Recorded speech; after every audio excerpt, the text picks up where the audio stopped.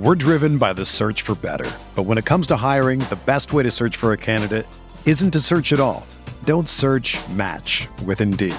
Indeed is your matching and hiring platform with over 350 million global monthly visitors, according to Indeed data, and a matching engine that helps you find quality candidates fast. Ditch the busy work. Use Indeed for scheduling, screening, and messaging so you can connect with candidates faster. Leveraging over 140 million qualifications and preferences every day, Indeed's matching engine is constantly learning from your preferences, so the more you use Indeed, the better it gets.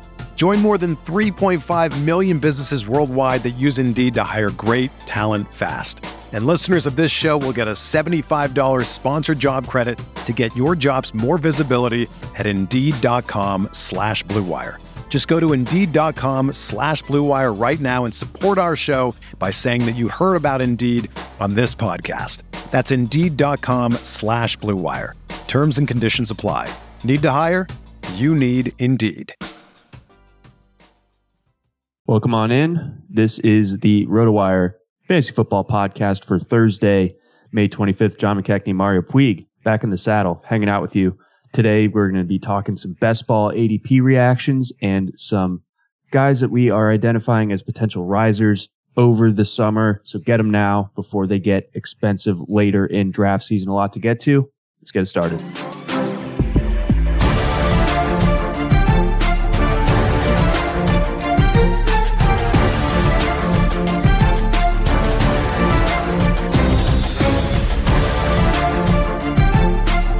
Welcome on in. This is the RotoWire Fantasy Football Podcast presented by our friends over at Circa and the Circa Resort out in Las Vegas. I'm your host, John McKechnie, joined by Mario Puig, back from a 2-week hiatus. Parts unknown. How we doing, man? Oh, I'm doing good. How are you, John? I'm doing well. Went out to the Atlanta Braves game last night. They beat the Dodgers and got home, and the Orioles came back and beat the Yankees. So it's just John's world, folks. It is. You're all just living in it. So the wind is in my sails. No doubt about it. But all that good news about Todd Monken with the Ravens. It's just you're swimming in it. I know. I mean, do you want to unpack that for a second? I mean, obviously it's just a couple days of OTA, but yeah. So for what it's worth, it's not. It's good to see that Lamar was saying all that stuff about how this is awesome, but it's not because he's saying that I was all along super hyped about the Monken hiring. I think that was literally the best hiring they could have realistically made. Like, Mike McDaniel's a better play caller, probably. There's probably some other people who are better play callers, but in terms of someone who was actually available, someone like Monken shouldn't have been. Like, Monken probably should be, at the very least, a head coach of some big college program, and I think he's clearly a better coach than some head coaches right now. Like someone, probably upwards of like 10 or 12 coaches in the NFL who are running teams that I would, without even hesitating, I would take Monken over them.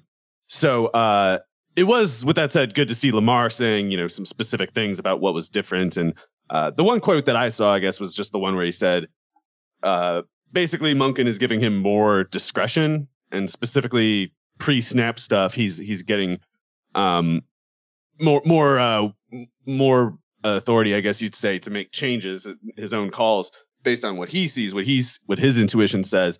And I think that checks out because among a lot of things that I could criticize about Greg Roman's offense, one thing that maybe the thing that drove me the most insane, even aside from like the aesthetic concerns and just the general, goals of it, I hated how it was so predictable. I hate that when teams have tendencies that they don't care to, cloak at all. Like you need to make deception. You need to make deception a part of your basic protocol, because you can't just, or it's negligent anyway, to just have a scheme that's like, go beat the guy ahead of you. That's just a stupid way to handle things. And other teams, better teams than you, are going to take greater, they're going to have more ambitions about setting up their players to succeed. So I hate it when teams are predictable, almost regardless of what their method is. It certainly didn't help that Roman's general methods were also dubious. But Monken, I think, understands, not to compare the two, but the way Kyle Shanahan is probably the best, and maybe Mike McDaniel at the best at kind of understanding play sequencing. Roman is the opposite of that. He can't really imagine a sequence, or like maybe he's kind of guessing. He's like trying maybe to think of, this might be tough to, stop if these kinds of plays, if I run them, but he doesn't have any a good enough sense of what he's actually doing to anticipate, especially the adjustments by the defense in response to what he's showing. Whereas Monken, I think, has more of like a dynamic understanding of the game, which is largely to say too, a more pragmatic understanding. Like Monken has a history of going pass happy, but I don't think that's because he needs to. I think it's because he had tools at the time. Right. He adapts to what's there. Like he did a great job of that at Georgia. Circling back to the Roman thing for a second, I think there would be times, like, I think especially last year, where he kind of knew that his seat was hot. The Tampa Bay game, the Thursday night game, comes to mind, where the Ravens came out and I believe they threw it like 33 times or something. So I think he had heard like the Ravens, you guys need to throw more. And he's like, okay, yeah. And it was like a miserable stat line from Lamar, because it was just like, it was so predictable all of a sudden. And then they go a little bit more ground heavy in the second half. And, he kind of takes that as his justification, like, see what happens when we throw too much? We got to just only run it, it worked out in that one instance. But, like the general takeaway from that being that he's like, just, there's no pragmatism, like you were saying. Like he's just, okay, we're going to throw it. Oh, you want me to throw it? We're just going to throw it 30 times in a half. It's like the offense isn't built for that either. Like find some sort of nuance here, man. Like it doesn't have to be like so, black or white with it. Yeah. And I don't doubt that Roman sort of needed to go with his jumbo personnel obsession in the run game on the basis of results. But that's only to say it's only because he has no idea how to conduct a passing game. So it's like, yeah, for you, Greg Roman, maybe the best offensive approach is to have this super low ambition kind of approach, but it's only because you're incompetent and shouldn't have the job, and like someone else can do better than that. So in this case, Monken. And I do think, though, that the Ravens will throw more. I think it'll be done more effectively. Like, you're not going to see Patrick Ricard splitting out into the slot. Those days are gone. But it's not just that. I think he's going to. It goes along with the pre-snap stuff a little bit, like Lamar talking about. They're creeping up to the line. They're showing me this. They're showing me that, and now I can do something in response to that. And I think it's going to be situationally kind of pending. Like, they're not going to go out there and try to throw nonstop if the defense is just putting 5 DBs on the field over and over. Like, they're gonna have dynamism, basically, which they never did under Roman. And you hear a lot of philosophies and kind of dogmas these days about how you need to run an offense, the one way to run an offense. And I definitely reject all of that. And I think the best play callers reject that. Like, you ultimately need to take an approach that best suits your players and is most advantageous for the conditions. And if you try to go into it thinking like, we do this all the time, like that's generally the wrong way to do it. It's good to have certain goals about, like, we want to, gas the defense. We want to accumulate field position, stuff like that. But if you believe there's a certain particular way to do it in each of those cases, you don't actually have any idea what you're doing. No, you don't. And so I'm looking forward to the new leaf being turned over in Baltimore with Monken. Big fan of his work at the University of Georgia. Huge fan of it. He's done a really good job at a lot of places by now. Yeah, no, he has. And I think that, to your point about like the career arc, like he definitely could be a head coach at a college program. I think he just loves X's and O's. Like, I think he just loves designing an offense. Like, I don't think he, like, at least according to the message boards, he wasn't like the most active recruiter in the world. And it's like, I don't care. They're still getting the recruits in the door. And then he just, cooks up amazing stuff to Brock Bowers. I think he's a pro coach anyway. I think there's a good chance, I think, not that this would be great for the Ravens exactly, but I think there's a good chance that Monken's the next like Dable type in a year or two.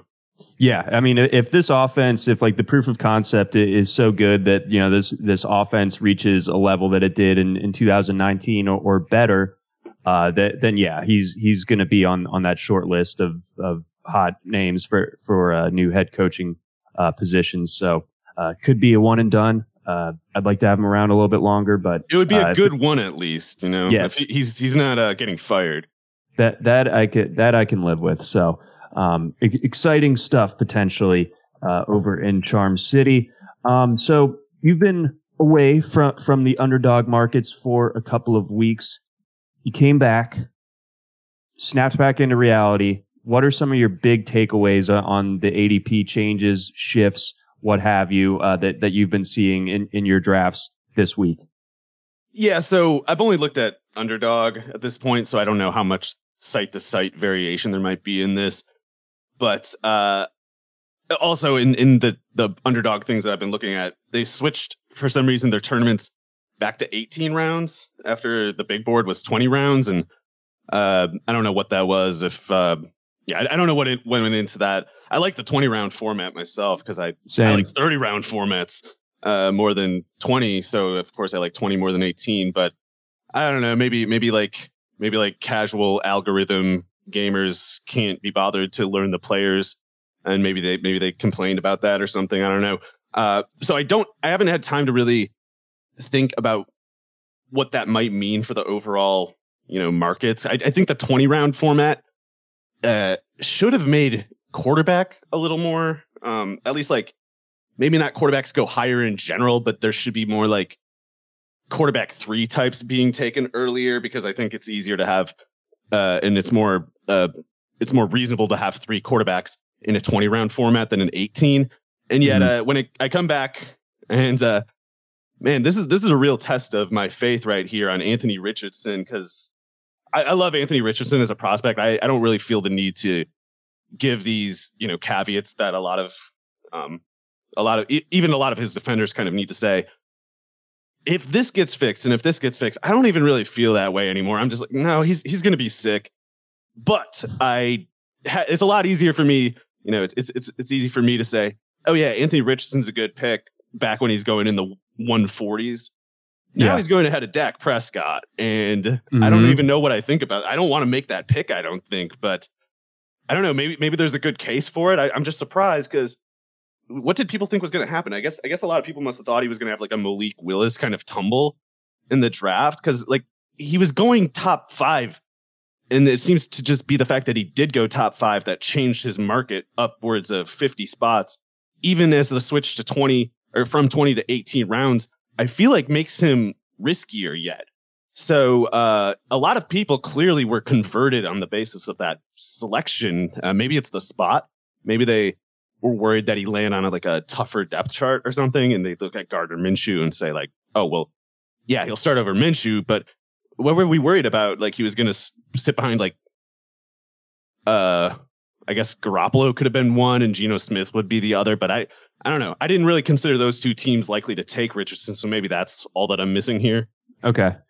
Either way, I think that most people, even the Richardson enthusiasts for this season, are more comfortable taking him as like a really high upside QB2 in one quarterback formats. And now you're getting him, like you said, you can get him, or you have to take him before Dak Prescott. Like, he went a few picks after Tua in the 8th round. He was the 10th pick of the 8th round in one that I did, earlier this week, just a little bit ahead of Kirk Cousins and 2 rounds ahead of Daniel Jones, Geno Smith. So, you're getting what would ideally be your QB2, although you can, theoretically circle back and get someone like an Aaron Rodgers or a Geno Smith, a little bit later and be fine probably at quarterback. But, it's just a wonder or a question of like how you're allocating your resources in the draft. Right. So, I again, I don't feel the need to say like, Richardson could have all these things go wrong. I don't really think he will, but Dak Prescott is a really good quarterback. I guess it's understandable that people are concerned about Brian Schottenheimer or whatever, but it's not like the Cowboys are going to throw the ball 30 times a game when they have Brandon Cooks, CeeDee Lamb, and Michael Gallup. Like they're going to throw the ball quite a bit. Maybe the tempo drops off a little bit from last year, but I'm not really convinced that's true either. I don't want to take Richardson over Dak Prescott, and even when I was buying Richardson in bulk before the draft in that like round 13 to 14, maybe even like 15, I can't remember that range, I was getting him as like my quarterback 3 usually. So with the price this much higher, at least in the tournament games on Underdog, I think it almost makes sense to just go with Richardson as your quarterback 1, because it's like you're in so deep already that if he isn't a quarterback 1 return, then the whole theory of the selection is just kind of toast right off the bat.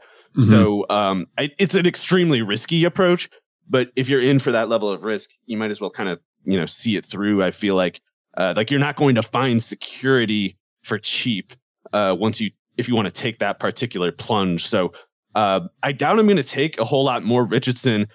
More likely, I'm going to have to apparently get a lot of Trey Lance, because I know I realize I'm kind of like an anti-Brock Purdy extremist to a lot of people. Yeah, who would say that?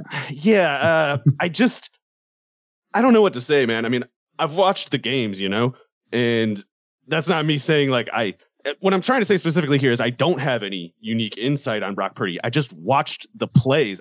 Too many people just look at the numbers in the box score, and not that I look at every single play. I don't, but Brock Purdy's rookie season was a matter of, unique interest to me. So I watched it, and I'm sorry, but if you think that Brock Purdy made throws that Trey Lance can't, or even Sam Darnold for that matter can't, then I just don't. I just have to question that person's ability to discern, physical events on a football field. Like, it's just objectively a lot of T-ball, a lot of wide open guys, a lot of yards after the catch. The same reasons that there was always reason to know Jimmy Garoppolo wasn't as good as his numbers. And the idea that Trey Lance can't benefit from those same structural benefits, I don't know. I don't see the basis for it. So my position that Trey Lance will still start for the 49ers obviously is unlikely, according to the betting market, certainly. And even the 49ers, or John Lynch anyway, said, I guess Purdy's the starter for now based on how he played last year. But he didn't do anything that Trey Lance can't. And there's plenty of things that Lance can do that Purdy cannot. And I just don't think that there's good reason for Lance to be going, let's see, about almost where like Desmond Ridder and those guys are going. Like, he's fallen down, or past Kenny Pickett anyway, down into like the 180s. And I bet he's going to fall even further. Like, Purdy's, I guess, to be fair, going later than Lance, but I expect that to change because Lance is falling so far. It's like, why wouldn't he keep going? And I'm not sure what changed, but it seems like he's going to me, keep falling. So I'm not going to like reach for him exactly, but I plan to be the person who takes Lance a bunch at the new price. So, yeah, I mean, he went in the 15th of a draft that I did earlier this week. So, you're definitely, taking a risk that it's not going to cost you too much. And obviously, like, you're not really having to invest a ton there. You should have a couple quarterbacks already by that point. More likely than not. So yeah, I think that's a worthy upside. And, Jim and I talked about, drafting from, you get your opinion of a team, of an offense, and you kind of extrapolate that to your draft plan. So if your theory is that Trey Lance is going to be the starter for the Niners all season, then the 15th round is a great time to get him. Yeah. And I of course need to mention that this is kind of tournament logic for me. Like, I do have to give caveats with the Trey Lance advocacy. Like, I have to admit the 49ers are not beholden, certainly not to my opinion, but I don't think Kyle Shanahan is beholden to any particular consistent premise with his like talent evaluation. I don't think Lance being clearly better than Purdy is a sufficient condition to make Lance the definite starter. I think Shanahan can muck that up basically. But man, we still don't even know. Like, Purdy didn't have any zip to start with. We don't know. We know that he's going to start throwing in a week or whatever, but we don't know what happens after that. We don't know how his arm looks, how the zip looks when he gets to training camp. He's trying to come back from what seems to be a worse version of that Roethlisberger injury, the same way Roethlisberger did, which is to say avoid surgery. And I know, which also I think speaks to probably the nature of the injury being worse than a lot of people are kind of assuming, because if he felt the need to avoid surgery, I think that means that the surgery would have made it harder for him to take training camp reps than avoiding surgery. And if it's that level of severity, then you can't just assume that skipping surgery is going to make it easy for him. Like, he might get to camp and, forget like arm fatigue. He may barely be able to make throws that he made last year, which were already rookie mode difficulty. So I don't know. I think, I guess to be fair to the ADP, since Purdy is still going later than Lance, or has to this point, maybe it's not that anyone's necessarily saying Purdy gets it as much as they're also worried about Darnold. And I guess I get that in some sense, but only in the sense that I think Darnold is clearly better than Purdy. And I know that sounds crazy to people, but I don't care. I'm content to let that one play out. Purdy is worse than both Lance and Darnold. Yeah, I can see with Darnold. I know it's obviously not gone super well for him, especially relative to where he got taken in the draft. But I think he's been put in about the toughest spots as you could be, save for like being on the 2021 Jaguars. Trevor Lawrence had to wear that one, but other than that, it's the football gods have not been kind to one Sam Darnold, whose grandfather was the Marlboro Man. I forgot about that. Yeah, I used to be such like a huge Darnold guy coming out of USC. I knew all these little fun facts about it. Like, amazing volleyball player also, It's kind of disappointing that he doesn't sound like the Marlboro Man himself. I know. I would make him like at least 2 rounds cooler. It's probably why he's failed to this point. But yeah, to off of the quarterback subject, there's definitely some things at running back that have changed too that surprised me a little bit. Like Miles Sanders. Also, I can't tell how much this might be a small sample thing. Like maybe these ADPs will shift in the upcoming days as people do more drafts or something. But Miles Sanders, I was interested before because I feel like he was going in something like the late 8th or something like that before. I can't remember for certain, but now he's going ahead of J.K. Dobbins at 56. Miles Sanders is going, and I don't like that. So I guess I'm glad I got a few swings at Sanders before, because I'm not paying that price. I'm not taking Sanders over Dobbins, Dameon Pierce. I assume Dalvin Cook will land someplace that will be sufficient for me to also take Cook over Sanders. I'd probably prefer I do prefer Pacheco, and I think if Dalvin Cook gets cut, which he will, maybe Alexander Madison too over Miles Sanders. So that's a weird price. Maybe that's just one of those things, like some guy took him in like the 2nd round or something because he timed out or something and he had him in the queue. I don't know. But that one's weird. And nothing changed either, so I have no idea what leads to swings like that. Maybe someone posted some article about how Miles Sanders' PFF elusive rating is so high or whatever, and maybe that set off some kind of stupid scram for getting a bunch of picks there. Do you think the theory could just be like a perceived lack of competition for snaps? Yeah, I guess people might have been worried about the Panthers taking somebody in the draft, but we knew they wouldn't because of the Sanders contract being what it was. So I'm clearly missing something. I really can't figure out what it is. If people thought that they were going to draft a running back, then I guess them not doing that would be sufficient reason for those people to raise Sanders. It just seemed like poor scouting, like poor reconnaissance to me to end up in that situation. So I guess just trying to justify this current ADP, do we think that A, the Panthers have a good offensive line, and B, the fact that, they have Bryce Young, a rookie quarterback, maybe they try Andy to Dalton, an established veteran, John. I know that's not going to hold, but it's or at least I guess we should hope it. Maybe they're doing like a tank on purpose kind of thing. I guess that would kind of make sense. Why does Andy Dalton just take these jobs where he's like, yeah, you're about to get like passed over by a rookie, and like everyone's going to hate you if you start. Maybe Dalton got word that they're going to take Bryce Young, and he just looked at him and is like, this is a ball boy. I'll take my chances. I am taller than this guy. But either way, like the idea of like Carolina maybe being a little bit more run heavy this season and thus like Sanders with the contract and everything like gets a lot of work.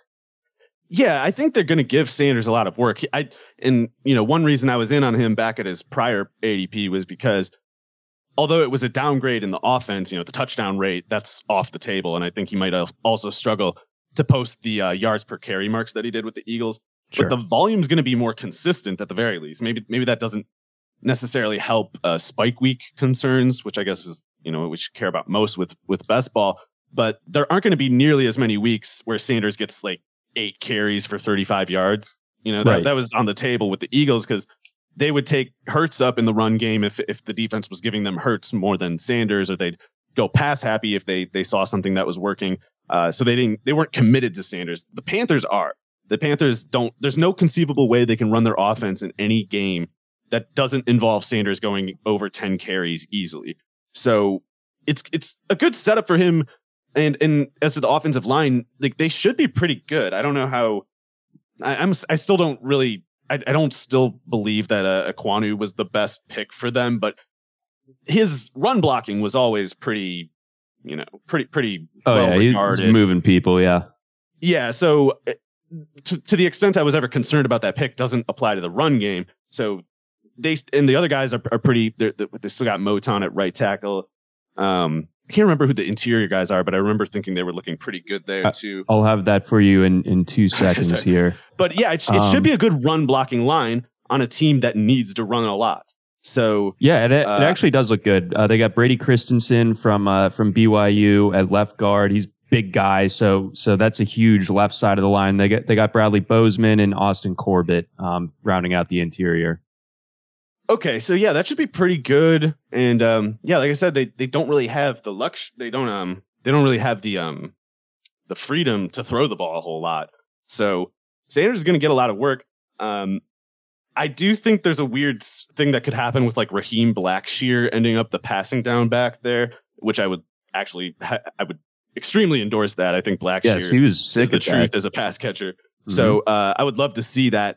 But they're going to be a team that maybe is a little bit low tempo is actually my main concern. The Dalton and Young aside, my main concern with that offense is they might be low tempo because they need to win by letting like their defense flex.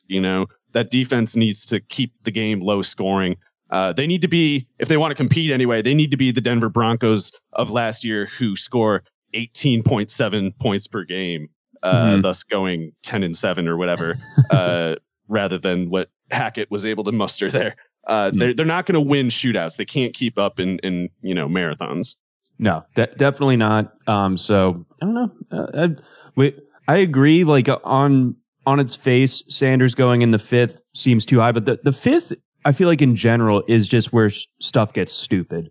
In drafts. It seems like, I wonder right now if there's a lot of standard deviation between picks from draft to draft, because it seems like you see some picks that get made that don't neatly align with the ADP, and not just like this guy was ahead of this guy in the ADP, but they took the one after him. It's like guys 6 spots down the rankings will go because it's teams or people will be drafting, and it's like their draft slot they'd want that player, and they're not totally sure that they'll be there by the time their next pick is up for good reason usually.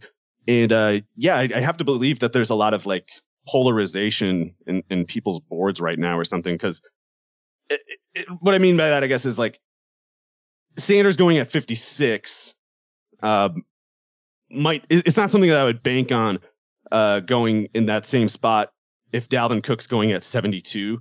Like if I'm in a draft, I'm not assuming Sanders goes at 50. For all I know, Cook goes ahead of him in that draft, or at least like if I'm considering Cook, I have to in practice just assume that it's a real possibility and not just bank on Cook being there later. So it's hard to tell right now how much this ADP is like bankable, maybe you need to put a plus minus of like 14 picks in that round 5 to 8 range. And I can't really remember it being that way before. Yeah, I mean, still early. Like we've been in it since right after the Super Bowl, but it is not even Memorial Day. People are figuring stuff out still, and like just now reading things and just now catching up on bad analysis that they might have missed a couple months ago. Yeah. But so another thing, like Alexander Madison at 81.5 is going to rise because the Vikings cannot keep Dalvin Cook. But so in that range, like I would much rather have Madison. I'd much rather have David Montgomery at 86.5. That's too late. I love some David Montgomery this year. Yeah, definitely. And sorry, John, just to scoot a little bit ahead about something else that surprised me. I was pretty big on Devin Achane back when he was going in like the 130s. I was surprised to see he's at 110.4. And again, this could be one of those things where some goofball took him in like the 4th round or something. Maybe that's enough to throw it off. But even as a person who was drafting him a bunch, that seems a little high to me at 110.4. Yeah, so he's going. I'm going to take some swings on Devin Achane even at the new price, just because I want to believe. I really think people are kind of underestimating him. And this is total catnip. It's OTAs, but everyone's saying pretty glowing stuff about Achane thus far. So I mean he's got so much upside. I mean, the track speed is so real. When I think about his college tape, like his freshman year, I think what Spiller must have opted out for that game against North Carolina in the Orange Bowl. And like, he just freaking torched it as a true freshman. I'm like, this guy is something else. And then he obviously turned into being a great back for A&M.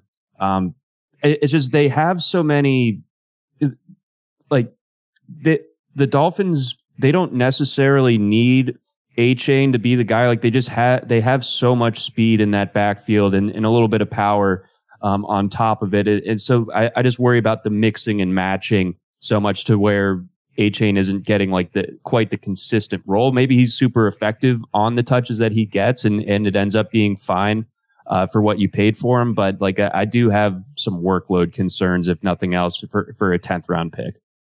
Yeah, and I guess I would maybe be less skeptical of Achane at 110.4 if Rashad Penny was going earlier than 115, and if I don't know, I guess there aren't that many guys that I would actually take over Achane who are going later than him, but I think there's a pretty good case. I think there's a case. I guess my main issue with Achane at this price is I love his chances of giving you a bunch of good flex weeks and maybe even some RB2 weeks. But I don't think he has that much upside. Certainly not in workload. Like if there's someone that I had to put a bet on having a bunch of 10 yards per carry games and having like an 80-yard touchdown, I'd put it on Achane, but sure, I can't trust him to get to 12 carries in a game even once this year. So I kind of want to more so, at least in these tournaments, so I want to swing for upside, especially if I have to pay that much to get him.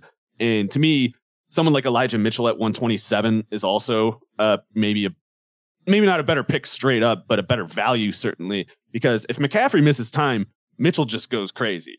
And he like to the point that he could be like a top 8 running back overall. So I think if I can get better upside at a cheaper price, I almost categorically would prefer that to Achane, unless Achane starts to cost more like he did before the draft. And I love Achane though. And I actually do hold some truth or belief that he might be a more voluminous ball carrier than people expect. And it certainly helps to hear that he basically plans to bulk up a little bit and he's already at 192. And he's one of those guys who's pretty smart too. Like you read his quotes and it seems like he's kind of got things figured out. And he was saying, I was in track. I'm not going to be bulking up when I'm on I can't bulk up during track season. Like I can't do track if I do that. I'm not doing track now. So now I can bulk up. And he's not like 5'5", it doesn't make sense that he would be stuck at 188 if he wanted to weigh more than that. And crucially, when he has this much speed, he can put on weight and afford to lose speed and still be one of the very fastest players in the league, certainly at running back. Yeah, so, like if he's 5 pounds heavier and running a mid 4.3s, that's fine. Yeah, I don't think he's going to run. So the 4.32, I actually do believe, like Daniel Jeremiah said, we had reason to believe he wasn't 100% when he ran that. And I say that because his 100-meter times are objectively the same as Tyreek Hill's. And it's like, yeah, he's not running those 100 meters at 195 pounds, But if he's 195 pounds, he really might get over 200 carries in a handful of seasons. And at that weight, he still might be the fastest running back in the NFL. That to me, very, very intriguing. I love him in Dynasty at the very least. Oh, you got to. Before we get on to our next topic, we got a message from our friends over at Blue Wire. We're driven by the search for better. But when it comes to hiring, the best way to search for a candidate isn't to search at all. Don't search, match with Indeed. Indeed is your matching and hiring platform with over 350 million global monthly visitors, according to Indeed data, and a matching engine that helps you find quality candidates fast. Ditch the busy work. Use Indeed for scheduling, screening, and messaging so you can connect with candidates faster. Leveraging over 140 million qualifications and preferences every day, Indeed's matching engine is constantly learning from your preferences, so the more you use Indeed, the better it gets. Join more than 3.5 million businesses worldwide that use Indeed to hire great talent fast. And listeners of this show will get a $75 sponsored job credit to get your jobs more visibility at Indeed.com/Blue Wire. Just go to Indeed.com/Blue Wire right now and support our show by saying that you heard about Indeed on this podcast. That's Indeed.com/Blue Wire. Terms and conditions apply. Need to hire? You need Indeed. And we also got a message from our friends over at Circa. The ultimate fantasy football draft can only take place in Las Vegas. Circa Resort and Casino wants to bring your whole league to Vegas with the ultimate fantasy football experience giveaway. Bring your 12-person league for a 2-night stay at Circa Resort and have your draft at a Cabana Stadium swim. Plus, limo transportation to and from the airport, a welcome party at Legacy Club, a booth at the world's largest sportsbook, and more. A prize package valued at over $8,000. There's no better place to draft than Circa. 21 and up, go to circalasvegas.com for more information. Again, that's circalasvegas.com for more information on that Circa Ultimate Fantasy Football Draft. Let's move on.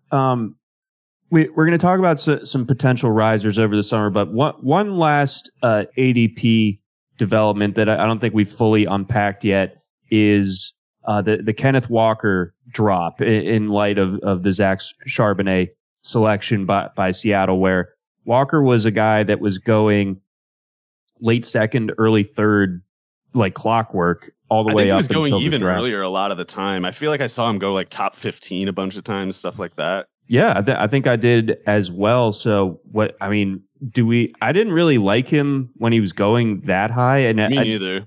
But it feels like now this might be a good time to go ahead and jump in. Yeah, especially if you're looking at like a broad portfolio and you're kind of like, you don't have much Walker already. Like if you drafted Walker already, I think maybe don't even now draft him, or at least wait a little while, see if he maybe drops even further yet, because it is a problem that they took Charbonnet. Charbonnet, in my opinion, is at least as good of a prospect as Walker was. And I liked Walker too. So that's not me saying Charbonnet is going to take it over. I think Kenneth Walker's too good for that to happen. So they're both going to be kind of overqualified for their roles. And I guess maybe one of the bigger questions for Walker is to what extent Charbonnet specifically gets work as a pass catcher, because not that we were banking on Walker catching like 50 passes or something, but it was on the table before, and now I think it just isn't. And if he has a cap of something like 30 catches, there's a chance he doesn't even get to that, you know? And it's like, how many... there's some running backs who are good enough as runners, or at least get enough work as runners that they can offset something like 20 or 30 catches. You know, Derrick Henry, I guess, Nick Chubb. Not that I think Chubb's going to be that way this year, or Henry, I guess, really. But Walker's not that kind of running back. I mean, he's not going to get 30 carries to offset only having, in a game, to offset only having like 0 or 1 catches. It's just, he's only like 211. Yeah, this isn't Michigan State. Right, he's only 211. I actually like, I hate it for fantasy, but I like the Charbonnet pick for the Seahawks because they're going to run like hell, and it's going to make my least favorite people very angry to watch, to see how well it works. And so I appreciate that angle of it too. Oh, yeah. But Charbonnet is, he could be like a top 15 running back, I think. Ken Walker could be the same. So their whole thing is like, yeah, we want to give each of them 20 carries if we can, because it means we're just stomping you. And some people are like, no, you can't do that. That's enumerate. That's wrong. And it's like, if they get the ball that much at the time and they're moving it for that much, they're winning. If you don't like how they're doing it, that's a you problem. But they're going to run all the time, and they have the luxury of running with tempo too. Like if you only have Ken Walker in your running team, you need to take your time between snaps, let him catch his breath, not put too much work on him by the time the fourth quarter gets there. Now they can do like Chip Kelly stuff. Just if Walker's gassed because he took 5 carries in a row, put in Charbonnet, keep running it until the defense stops it. And sometimes they're just not gonna. It's not the winning that we're concerned about. It's where you finish in the expected standings that really counts. Yeah, my model is actually what determines the Super Bowl winner. It's the real truth, not the field results. But yeah, so anyway, I am worried for Walker, even though I like him, and I didn't want to fade him before either. I was just worried that they might re-sign Rashad Penny, who, I'm sorry, is a better pure runner than Ken Walker, who needs to get by as a pure runner. So I thought when Penny signed with the Eagles, I was like, oh, I guess those Walker picks are going to work out fine. So I felt the FOMO before the draft, but now I'm glad that I didn't react too quickly and go chasing Walker shares, because even as someone who doesn't really like his new price that much either, at least now I can kind of, if I end up in a draft and I'm like, I got my running back one already. I don't really like the receivers on the board. I don't have any Walker shares. Why not now? I'm at least free to do that now, whereas before I felt like I couldn't approach him at all. I'll say this, and I'm not even the biggest Ken Walker guy, and I do really like this other guy's game a lot, but this year I have some concerns, especially in a half-point PPR. I'm taking Walker over Gibbs every time. Oh, fair enough. I don't even know what I think about that. That's the other thing. Gibbs, I did pretty much all my drafting before the draft. So all my teams in Best Ball Mania and stuff were before the NFL draft, I should say more clearly. So back then, Gibbs was so much cheaper than he is now. Even I was shocked that the Lions not just that I was shocked that the Lions in particular took him. I was shocked that he went top 12, but I love the pick because I think Gibbs is just the man. But yeah, it's a very different question at 39. I don't know. I don't really think, especially because I have a decent amount of Gibbs already when he was going in like the 5th. I should probably just ignore him for a little while, certainly at this new higher price. And I don't know if I have the guts to take him straight up over, man, even guys like Aaron Jones, Dobbins, of course, I'm a truther about. So I don't think I would want Gibbs straight up over Dobbins necessarily. And it's like, we're talking, upwards of 20 picks apart. So it's probably going to be tough for me to take Gibbs anytime soon. Yeah, it's it just, I worry about that Montgomery factor a lot, and I worry about Gibbs just being this extremely effective guy, but you need to have him go off as a pass catcher or break a long touchdown for him to be like. It'd be a little easier in full point PPR also. Yeah, DraftKings I can get behind him on as a 4th round guy. I'm not sure if his ADP is a whole lot different there. I think I've only done like 1 or 2 over on DK thus far, but as far as the half point scoring on Underdog, I'm just out on Gibbs at that ADP. Montgomery at 87 is like such an easy. I'll put that on autopilot. I'll take a whole bunch of that. So my other autopilot that I might need to chill out on, but TBD if I actually will practice this level of restraint. I get a lot of Damian Harris. I want to believe. I'm only afraid about his injury history. As far as who's the best runner on that team, no question. Damian Harris is way better than James Cook, even on a per play basis. In my mind, I know that some people are like, well, Cook can get by with big explosiveness and pass catching. Well, the pass catching didn't happen last year. And now we've got about a half of a decade of years of case study about how it's probably structurally impossible to be a productive pass catching running back in the Josh Allen offense as it's currently constructed. Like, he basically needs to do more dropping back. They need to take more snaps under center. They need not as many trips formations, things like that. And Allen might not just something about the way that he processes like the rhythm that he's on. Maybe it just isn't good for running backs for in structure routes or something. Because like I believe James Cook is a good pass catcher, but it didn't matter last year. And to the point that I'm actually wondering, is Devin Singletary actually a pretty good pass catcher? Was it actually just impossible to do well with the running back targets there? So if not on the basis of pass catching, Cook has just nothing on Harris, in my opinion. But the 2 years of hamstring troubles kind of creeps me out. And I hope I can get over it, I guess, because I don't think I have a whole lot of Harris shares. It's like I wasn't taking him when he was a free agent. And then when he signed with the Bills, he started going a little bit higher than I felt comfortable taking him. But I do like Harris's talent. And as a pure runner, I think he's not that he's great or anything, but he's one of the uniquely good runners in the league when he's healthy. And I also just feel like it, and the Bills have said this before with little evidence to actually back it up. But, the idea of them not flinging Josh Allen into the teeth of the defense when they're down by the goal line. Harris can do that. They might want to think about that. And that would be Harris's realm to poach if it were the case. And I still feel like even though I have some concerns about the Bills this season as far as their Super Bowl chances, like it's still an offense that is going to score a lot of touchdowns and going to be in the red zone a lot. So therefore, I just feel like Harris kind of is that guy if they want to punch it in on the ground. Yeah, I will say it does look like Latavius Murray is going to make the team too. I think that was just Brandon Beane has done some things very well with the Bills. His running back scouting, Damian Harris aside, has been horrendous. And the Latavius Murray signing is another case of like, dude, you got to stop listening to whoever's advising you about this stuff. They just don't know what the hell they're doing. But they're giving him enough guaranteed money that they kind of have to keep him on the roster, it looks like. Dang it. I watched a lot of Latavius. He's toast. He's so toast. Baltimore 2 years ago. Yeah. He's so toast. And it's because of that one stupid game where he had like an 80-yard carry last year. I can't remember what game it was, but it was like the defense just played Matador with him, and he just very slowly had a long play that juiced his yards per carry. And the rest of the time, it's like he's maybe a good running back 3, I guess, but I don't know how you're giving him enough guaranteed money to keep him all year as a running back 4. Although if Harris gets hurt, Murray would be their next best between the tackles runner at that point. It's just, to me, It's like you could have had someone so much better there for so much cheaper.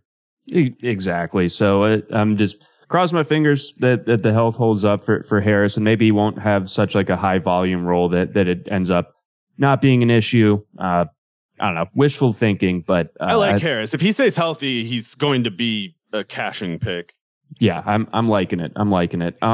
So as we teased it at the beginning of the show, this has been awesome so far, just talking our general reactions to the market and so on. But who are some guys in your mind that you could see rising up from their current ADP as we get closer to the season, like as training camp unfolds? Because there's probably not going to be a ton of movement between now and the end of July, barring like a DeAndre Hopkins trade or the Dalvin Cook.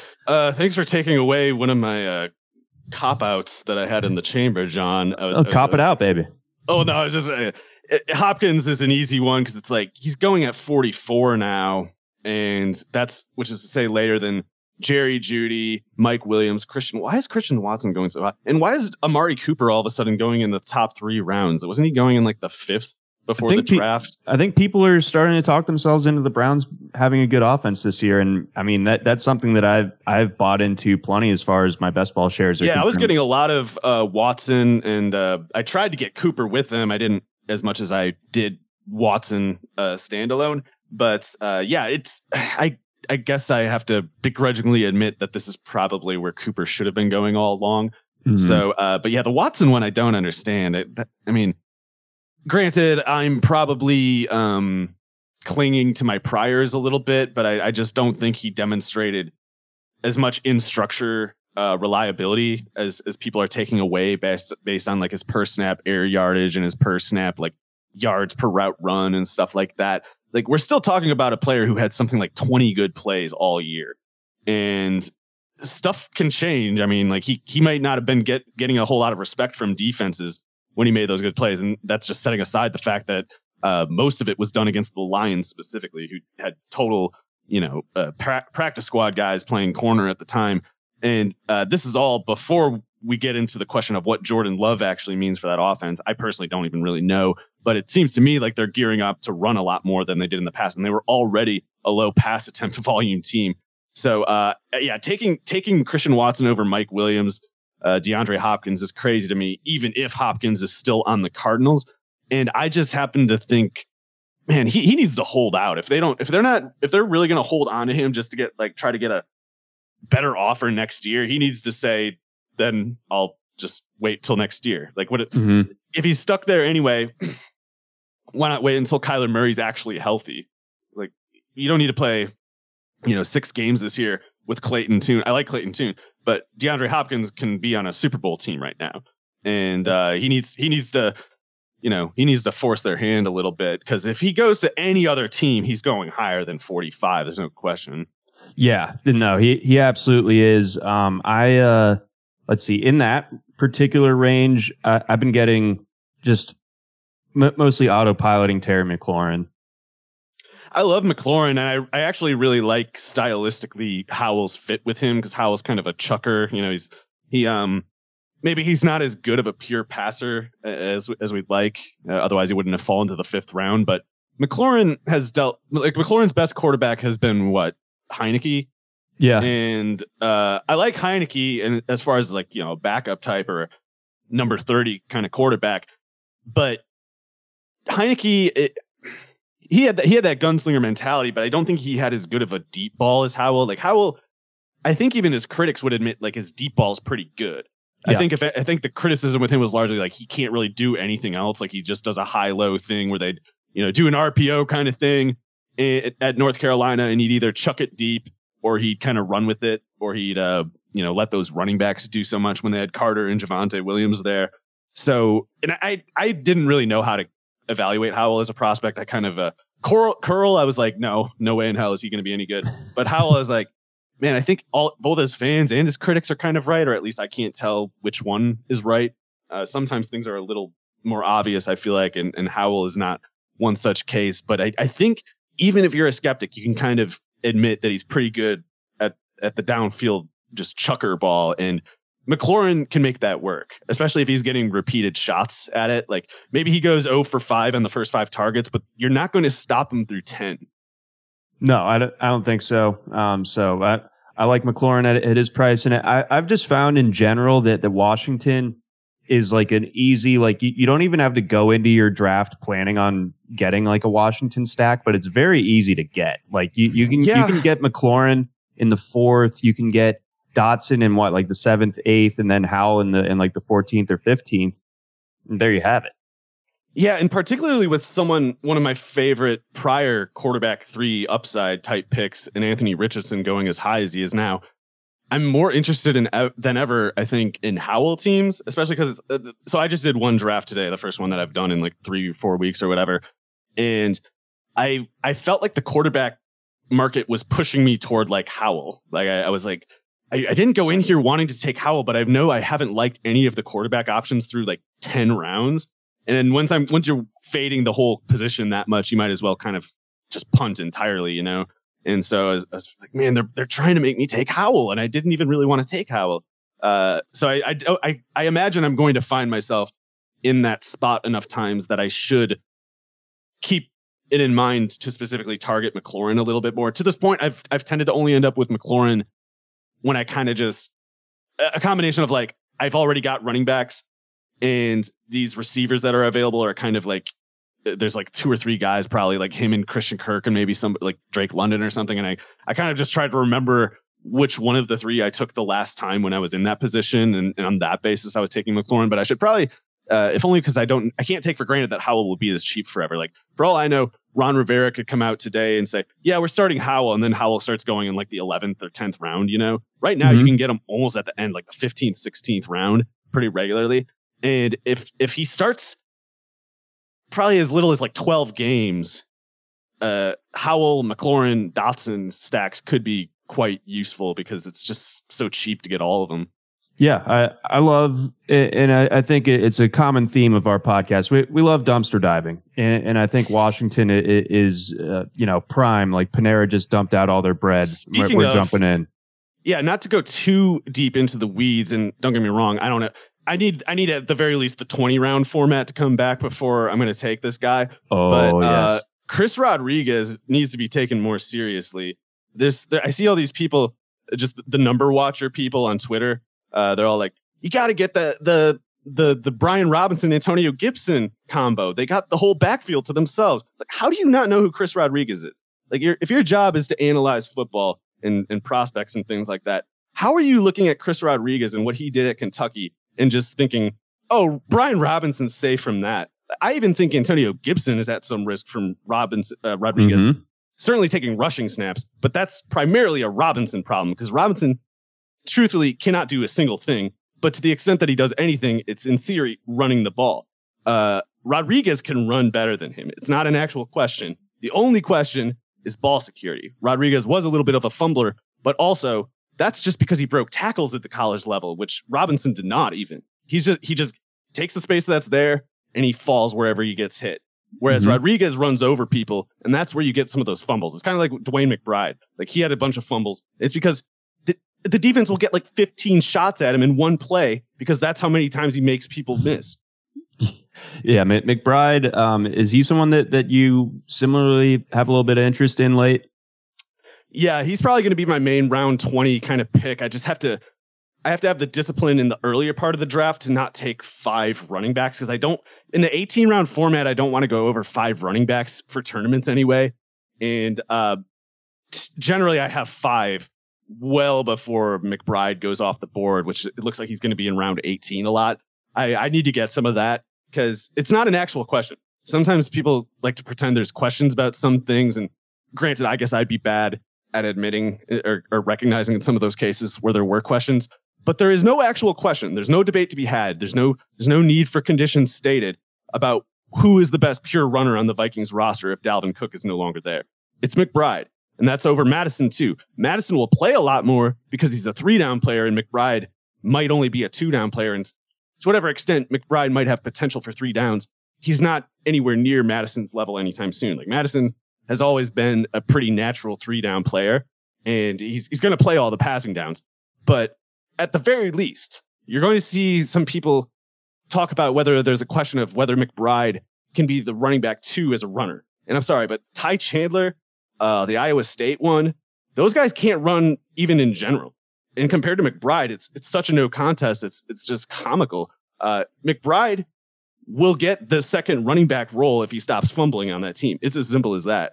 Yeah, McBride, if you're unfamiliar with his game, go check it out. I mean, he was just a bowling ball at UAB, just absolutely plowing over people, high yards per carry, tons of big runs.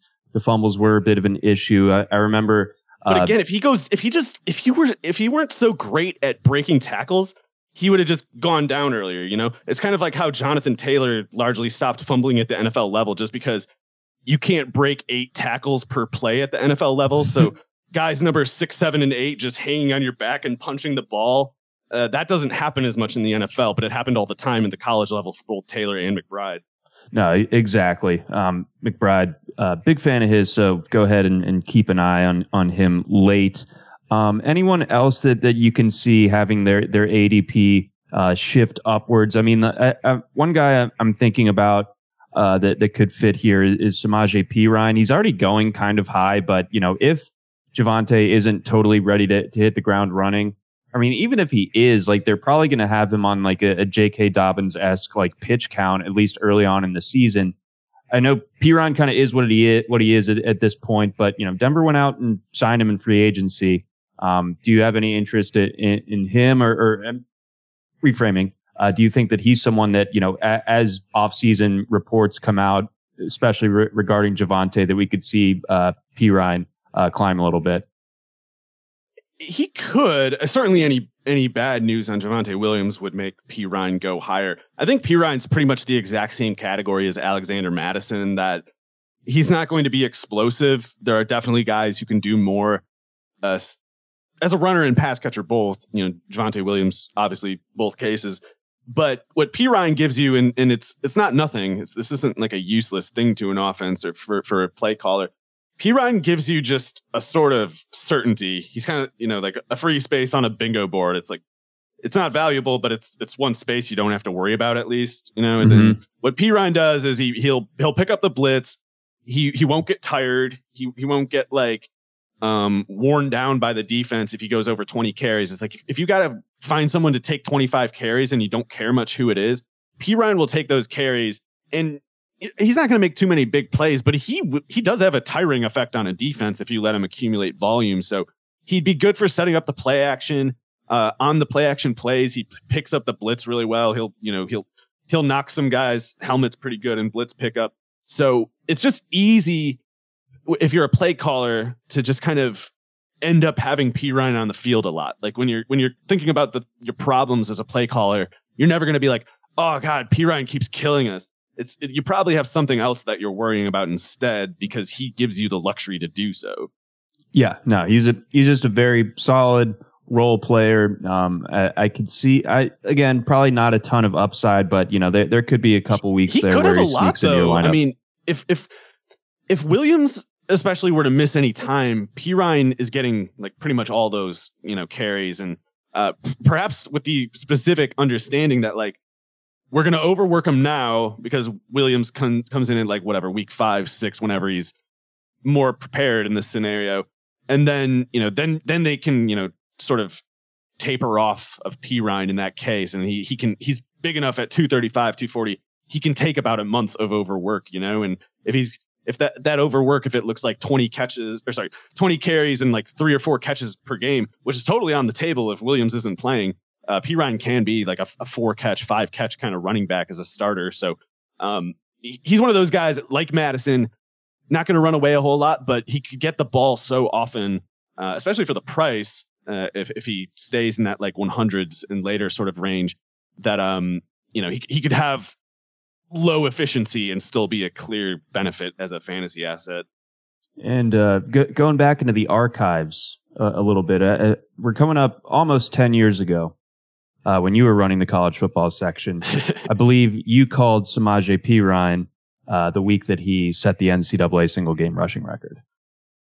I don't think I predicted that he would. Well, I don't think you said that specifically, but I think he led your article type of thing. Oh yeah, he was insane. The funniest thing about Perine, or this thing that's easy to forget that's pretty funny about him, is he looked exactly the same as he does today as a true freshman at Oklahoma. Mm-hmm. He's like at whatever those Army training camp things, all-star training camps. And it's like, who is this 29-year-old professional weightlifter guy that's standing next to all these kids? It's like, right, it's Samaje Perine. He's 18. It's like he looks exactly the same as he does today. No, I've never, other than like Nick Chubb, I can't remember the last time someone was a true freshman who just came in like 230 pounds and just looked like they had been, basically raised in a weight room their whole life. Yeah.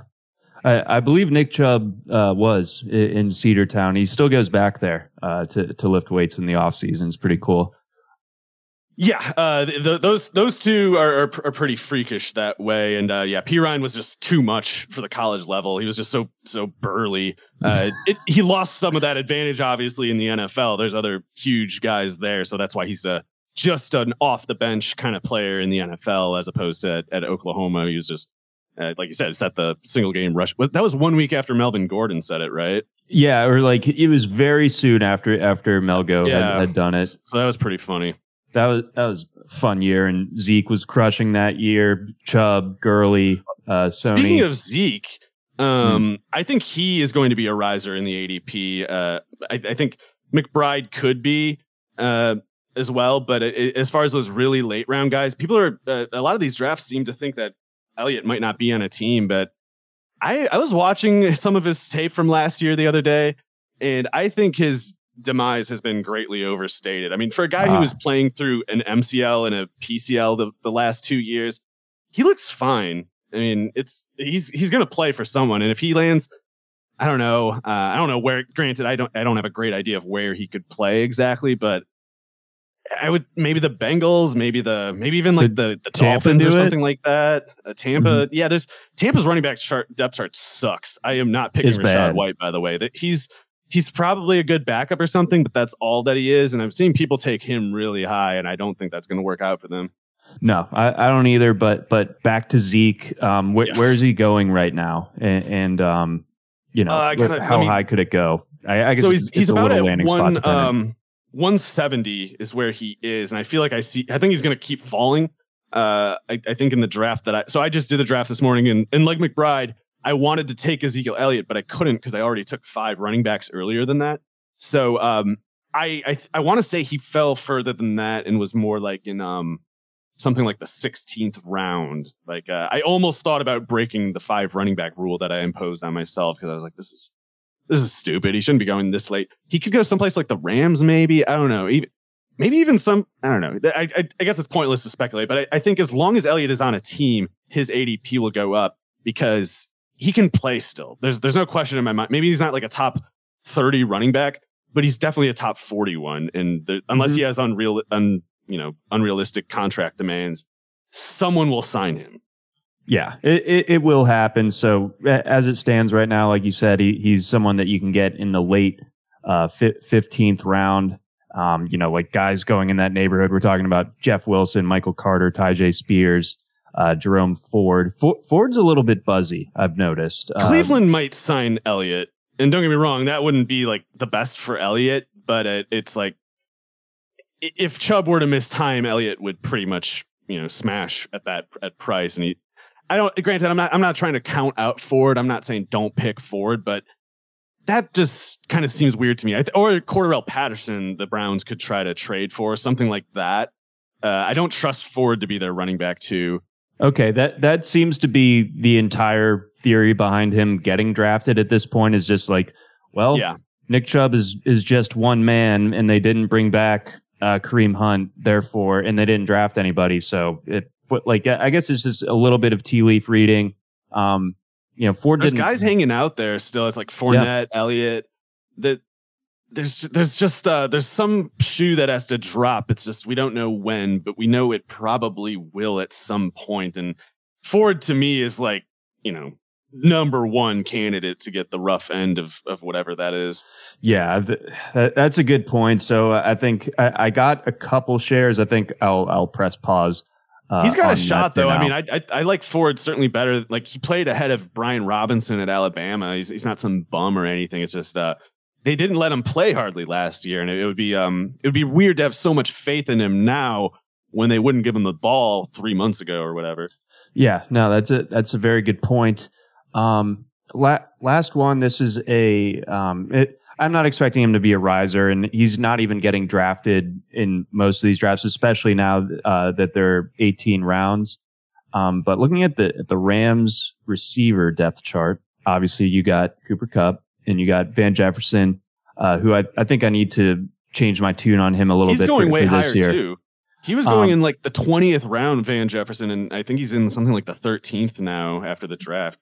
Yeah, as long as he's healthy, I think he should be fine. I think that offense should bounce back pretty significantly this year. But do you think there's a chance that Puka Nacua takes the wide receiver 3 role, and would that even mean anything as far as Nacua? I've been saying Nacua like an idiot all this time. Yeah, Nacua. That makes more sense. Good rhyme flow. Good aesthetic name. Very in that pronunciation.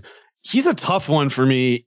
I can see what they were fixating on though. It's those Robert Woods plays, those like kind of carry targets, those like where he's doing like a running in motion, gets the jet sweep, and it counts as a target and a catch. Nacua did that all the time at BYU. It was like maybe the thing. He had like 24 carries last year, I think.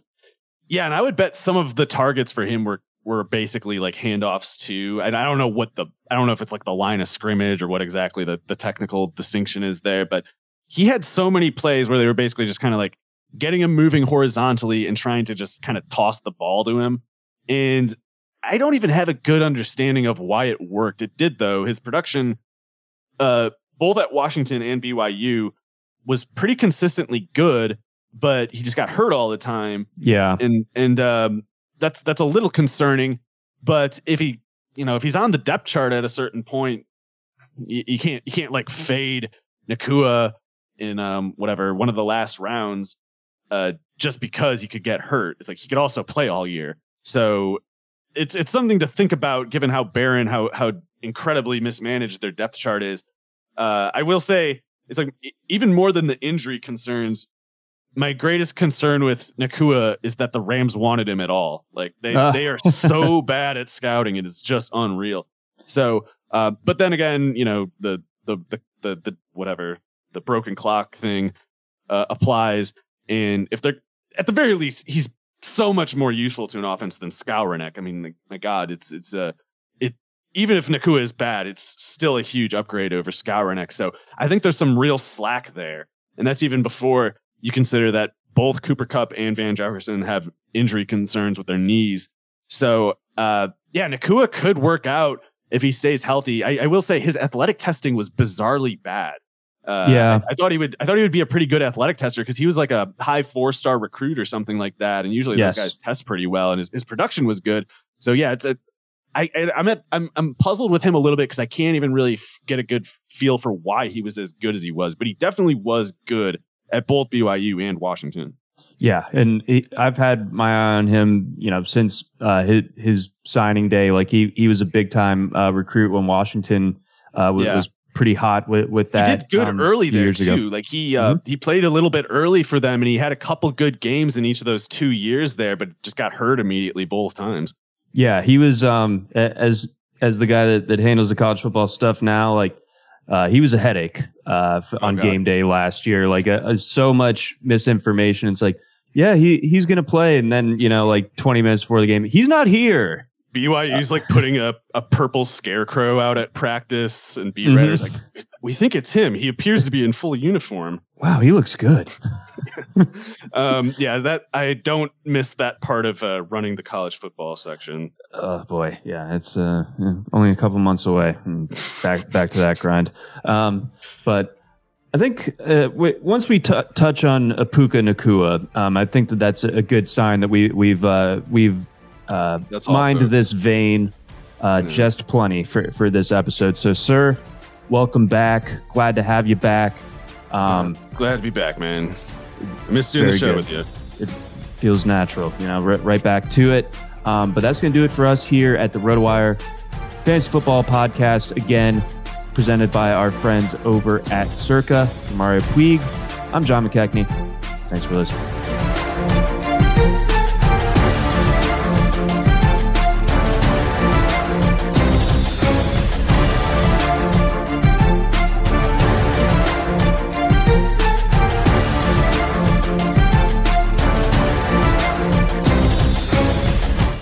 Everyone is talking about magnesium. It's all you hear about. But why? What do we know about magnesium?